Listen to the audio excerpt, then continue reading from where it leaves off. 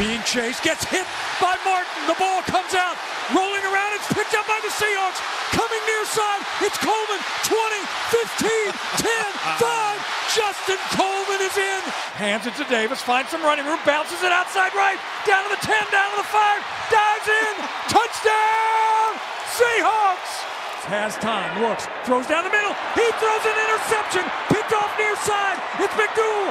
Steps up in the pocket, going to scramble. Lays it up over the top. Reaching up, making the catches. Lockett. Touchdown, Seahawks.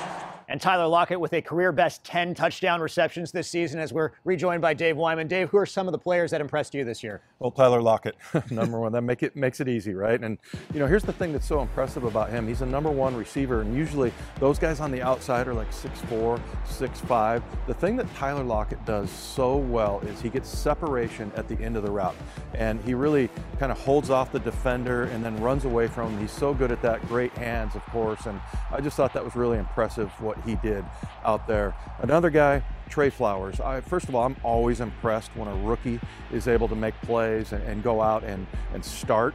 But this guy's a fifth rounder, and he was a safety in college at Oklahoma State. And he comes out and he's got that long body, those long arms, and he's just a perfect corner for this defense. And he played really well, played great in the run too. So really impressed by Trey Flowers. And you know, there's a lot of guys that you could pick, especially from this rookie class, but Trey really stood out to me. Yeah, the ceiling incredibly high, making that transition still from safety to cornerback this season, from the college level to the professional ranks. Who are some other players you're looking to take the next step next year? Yeah, how about Jacob Martin? We talked about him as far as the pass rush goes, him and Rasheem Green.